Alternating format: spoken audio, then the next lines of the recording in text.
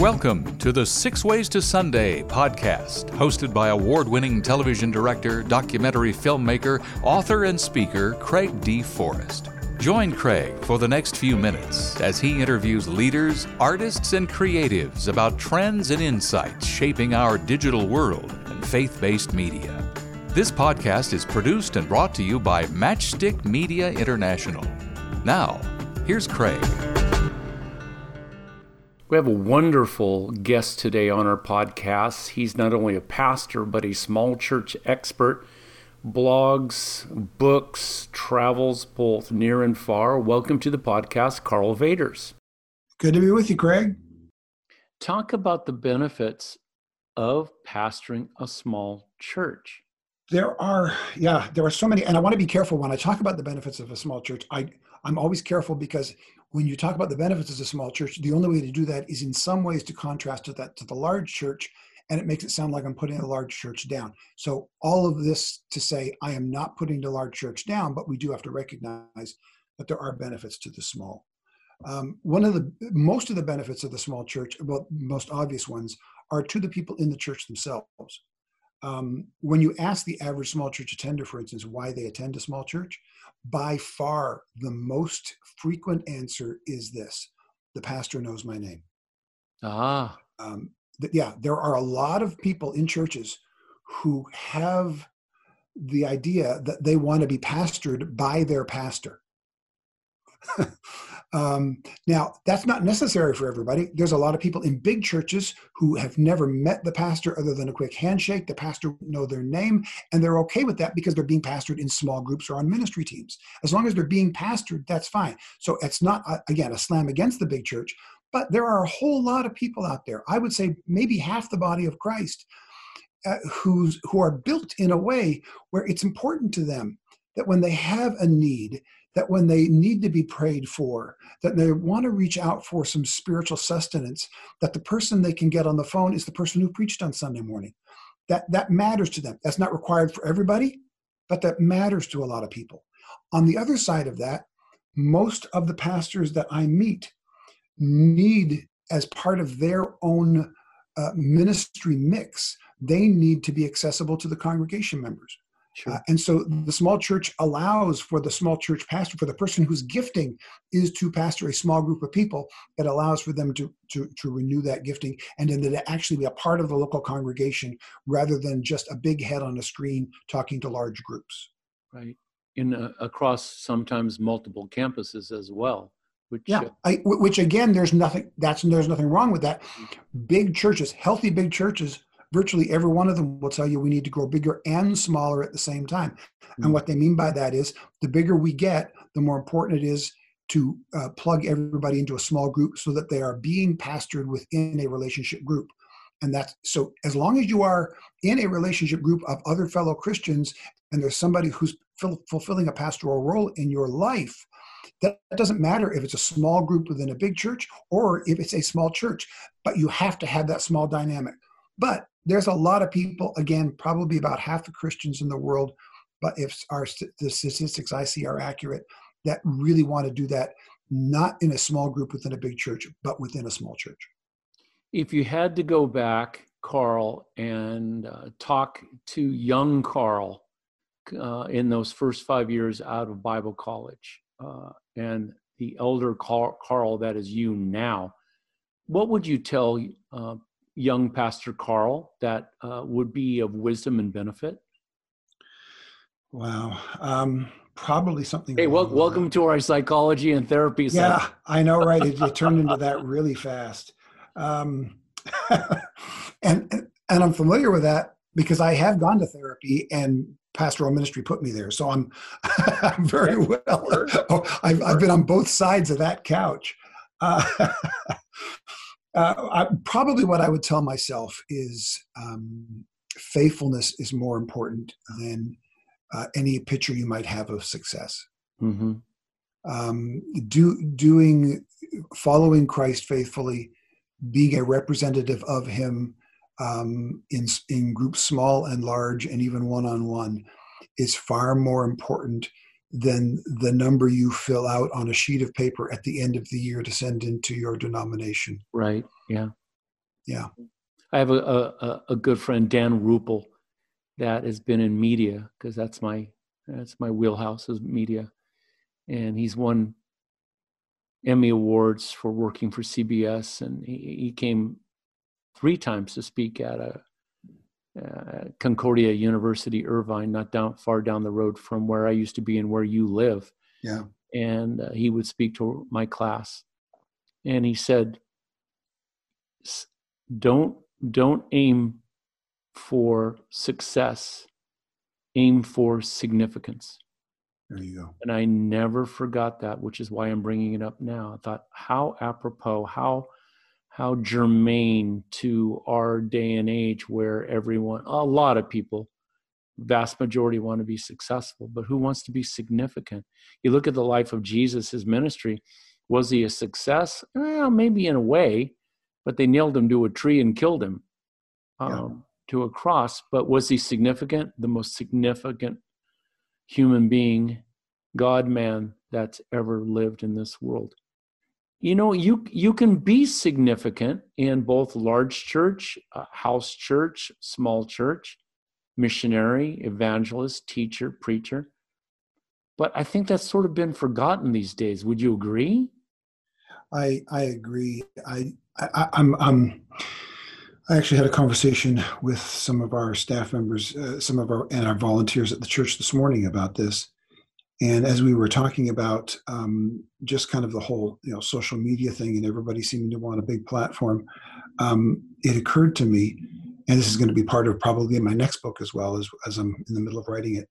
We often, many of us live our lives, especially here in America, as rugged individualists on one side, mm-hmm. and then on a corporate massive level on social media, where millions of people can potentially watch what we do, or where we're receiving input from massive corporations and huge media conglomerates. And so we're jumping back and forth between fiercely individualistic and massive media influence. And where we're missing, most of us, is in the middle part of a community of people who know and love one another. And if all you're doing is jumping back and forth between sitting in your house alone and sitting in your house alone while on media or consuming media for the mass market, and you're missing the community in the middle, that's where health is. Toggling back and forth between individuality and mass media is really unhealthy. Community is found in the middle, in small groups, in family units, in small churches, in a small group within your large church, speaking in community, to community, from community. That's where healthfulness is. But the toggling back and forth between fear individuality and massive media is producing some really empty and shallow and vacant people because there's no health in that. It's all give, all take. And there's none of that community vibrancy that Jesus really sent the church to be. And that's where the health is. Good wisdom there. Good insight. We're talking on the podcast today, if you're just joining us, with Pastor Karl Vaters, Vaters, who is a pastor for 30 years or more of a small church, vibrant church in Orange County, California, Cornerstone. And my wife, Rebecca, and I have attended. It was very close to us when we lived in Costa Mesa, not far down the road. You can find Karl at karlvaters.com. As I said, Vaters with a V, Karl with a K. But also he's part of some other things. Karl, you're part of a writer for Christianity Today, if I remember correctly. Is that true? Yes, I have. I'm on a bit of a hiatus from that, but I'm about to get back to that pretty soon. But you have written for them. I have, yeah, many, many times. I actually have a blog that is stationed at Christianity Today, yeah. But you also have New Small Church, am I right? Actually, no, you mentioned it earlier. That is now karlvaters.com. Oh, I see. It switched over. I got you. Switched over, yeah. I remember there's a couple times I would talk about media in the church, and you would pick up some of my threads on that and post it there as well. Let's make the switch for a moment about media. Here we live in a media-drenched, media-saturated world. People look at their, not so much their iPads or their laptops as much anymore as they do their cell phones. It's mobile phone across the world is an extension of a person. It's mine. I can hold it in my hand and it brings me the world, and I can talk to the world, which means that for no matter the size of a church, a fellowship, a congregation, a pastor or a leader can speak across the world, good, bad, or ugly, about Christianity and such. You've seen some big changes in the last 10 or 15 years for small churches and their presence on media. Talk about that for a minute. Yeah, there's been a whole lot, especially over this last season when COVID came in and the lockdowns occurred. In churches all around the world, pastors had to go from being in person one Sunday to having to figure out how to live stream their church service the very next Sunday while being stuck in their house by themselves.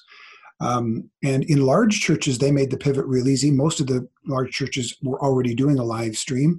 So now it was just a matter of telling, the congregation, hey, just watch the live stream for the next few weeks, which turned into months in most places. But in most small churches, if they were doing a live stream, it wasn't much more than somebody, with a cell phone through Facebook Live from the front pew. Mm-hmm. And most small churches, including ours, we weren't even doing a live stream on a Sunday morning. So we had just a few days. On Sunday, we met in person. On Tuesday, everything was locked down. And by the next Sunday, we had to have a live stream up again.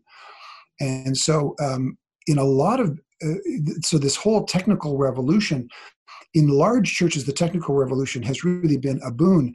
A lot of them will tell you, we've got more people watching online than we have in person. We've been able to see salvations and we've been able to do discipleship, and it's all been great. So a lot of what is perceived of as a blessing in a large church is a burden in a small church.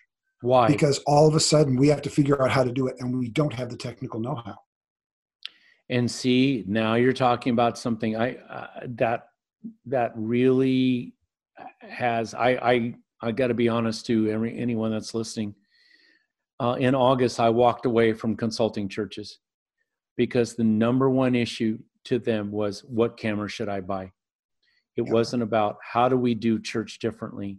It's what camera. And I'm telling you, brother, there's no way in the world that I'm going to bring that camera any closer than the back of the auditorium, even if there's empty seats. Carl, the stubbornness I heard and received from pastors who would not even listen to a professional was beyond description. And so the Lord just said, walk away from it. And that's probably not what you want to hear or small churches want to hear, but it's because you just said it. The churches that were bigger were already doing media, and they just transitioned with that. But small churches now needed to be able to reach their congregations. Some of them did it well. Some of them did it poorly.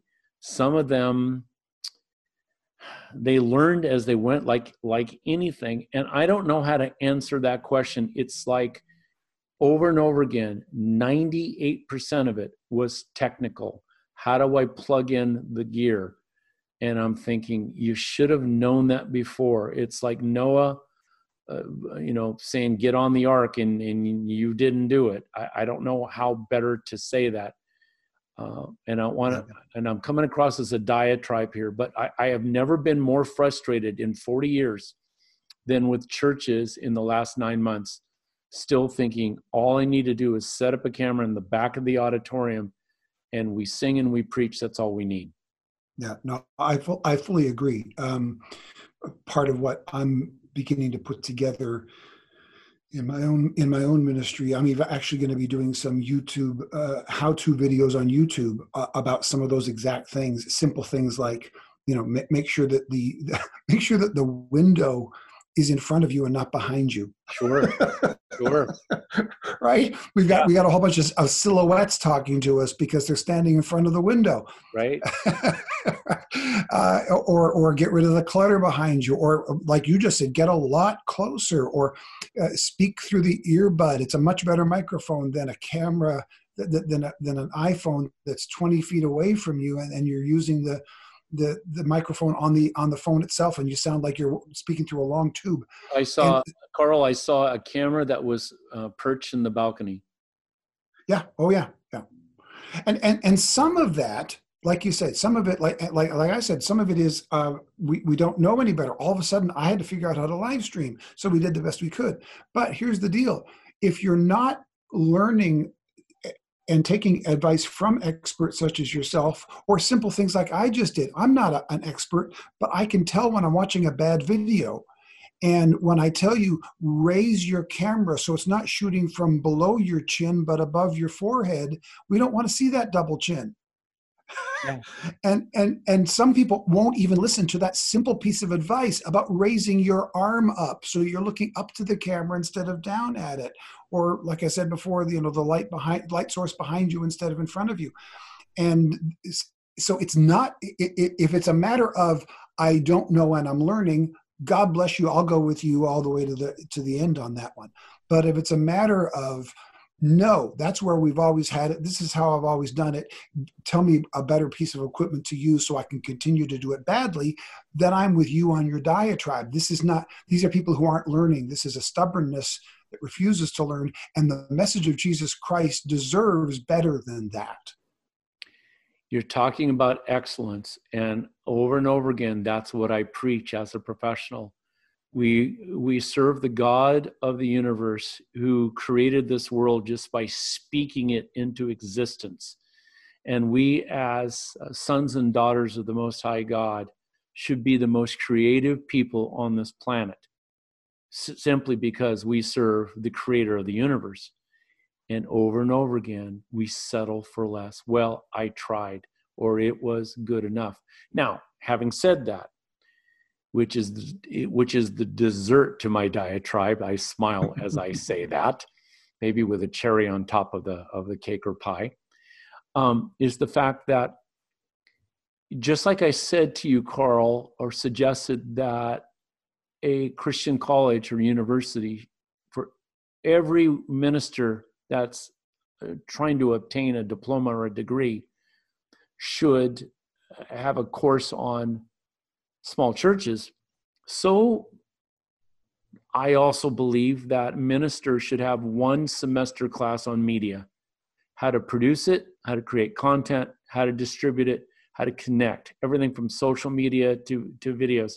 Because in a media saturated and drenched world, if you don't have a way to create a media presence that you can interact with a community, just a great word that you use, and apropos word, then you're missing the ability to meet and reach out and touch people that are outside the four walls of your ministry. And I don't touch the Bible with that. I touch all the film books that I have in my library with that. If you want, especially young people, if you can, in the first 4 seconds, someone on a live stream that is not a normal viewer decides whether or not they want to watch your live stream. At the 42-second mark, they decide whether they still want to watch your live stream. And a live stream is not the same. Live video is not the same as a live event. Because, on Sunday mornings, we can't go to church, Rebecca and I. So we watch Pastor Greg Laurie at Harvest Church in Riverside. But while he's speaking or the singing's happening, either one of us, Rebecca and I, can just get up and go get a cup of coffee and just walk back 10 feet. And I can still hear Pastor Greg speaking and enjoy his message. That's not the same as a live event. You're not going to get out of 200 people at your Cornerstone Church, Carl, getting up in the middle of you speaking to go get a cup of coffee in the back foyer or foyer. The dynamic and the the way that you present the gospel in a live video is a completely different experience. And you must, and other pastors must learn that as they go along, don't you think? Yeah, unquestionably, everything you've just described is completely accurate. So, in a larger congregation like, Harvest with Greg Laurie, there's going to be a level of technical excellence that obviously the average small church and small church pastor that I'm ministering to can't even begin to approach. Right. So part of the challenge is nobody needs to hear what you're saying, Craig, and feel discouraged by it, because we're not talking about a level of technical and video excellence that matches what Greg Laurie does at Harvest. That's not what you are talking about. That's not what I'm talking about. That's true. What we're talking about is understanding that the way somebody watches something from their home is different from the way somebody does it when they're physically in the room, and adapting to that. And it doesn't take a lot of money to do that. It simply takes the awareness to adjust things to that. So we've had to learn that in the last few months as we've gone live stream, so that, for instance, when we say hi to everybody, we greet people in the room, on the patio, because we do a patio on the patio service for people who aren't comfortable coming into the room yet because of very understandable reasons during the virus. So we specifically address everybody in the room, outside, and at home. We welcome you today. A simple thing like that acknowledgement, and look at the camera when you greet people online. Right. Yeah. And then later on, as we acknowledge it, we bring them into the process of that. We have, for instance, one of our staff members who is on YouTube on our live chat, and we tell them, if you are online and watching on YouTube, you can say hi in the chat, and then we name whoever the pastoral staff member is. They're on there with you today. You can ask them a question. They'll answer back again. If you made a decision for Christ or you have questions about it, you can put it in the chat before you leave. So a simple acknowledgement and an understanding of how they can access information, rather than just simply sticking a camera in front of me, talking to the people in the room as though there's nobody on the other end of the camera. And that costs zero money, right, to acknowledge the online people and give them an opportunity to engage in the chat.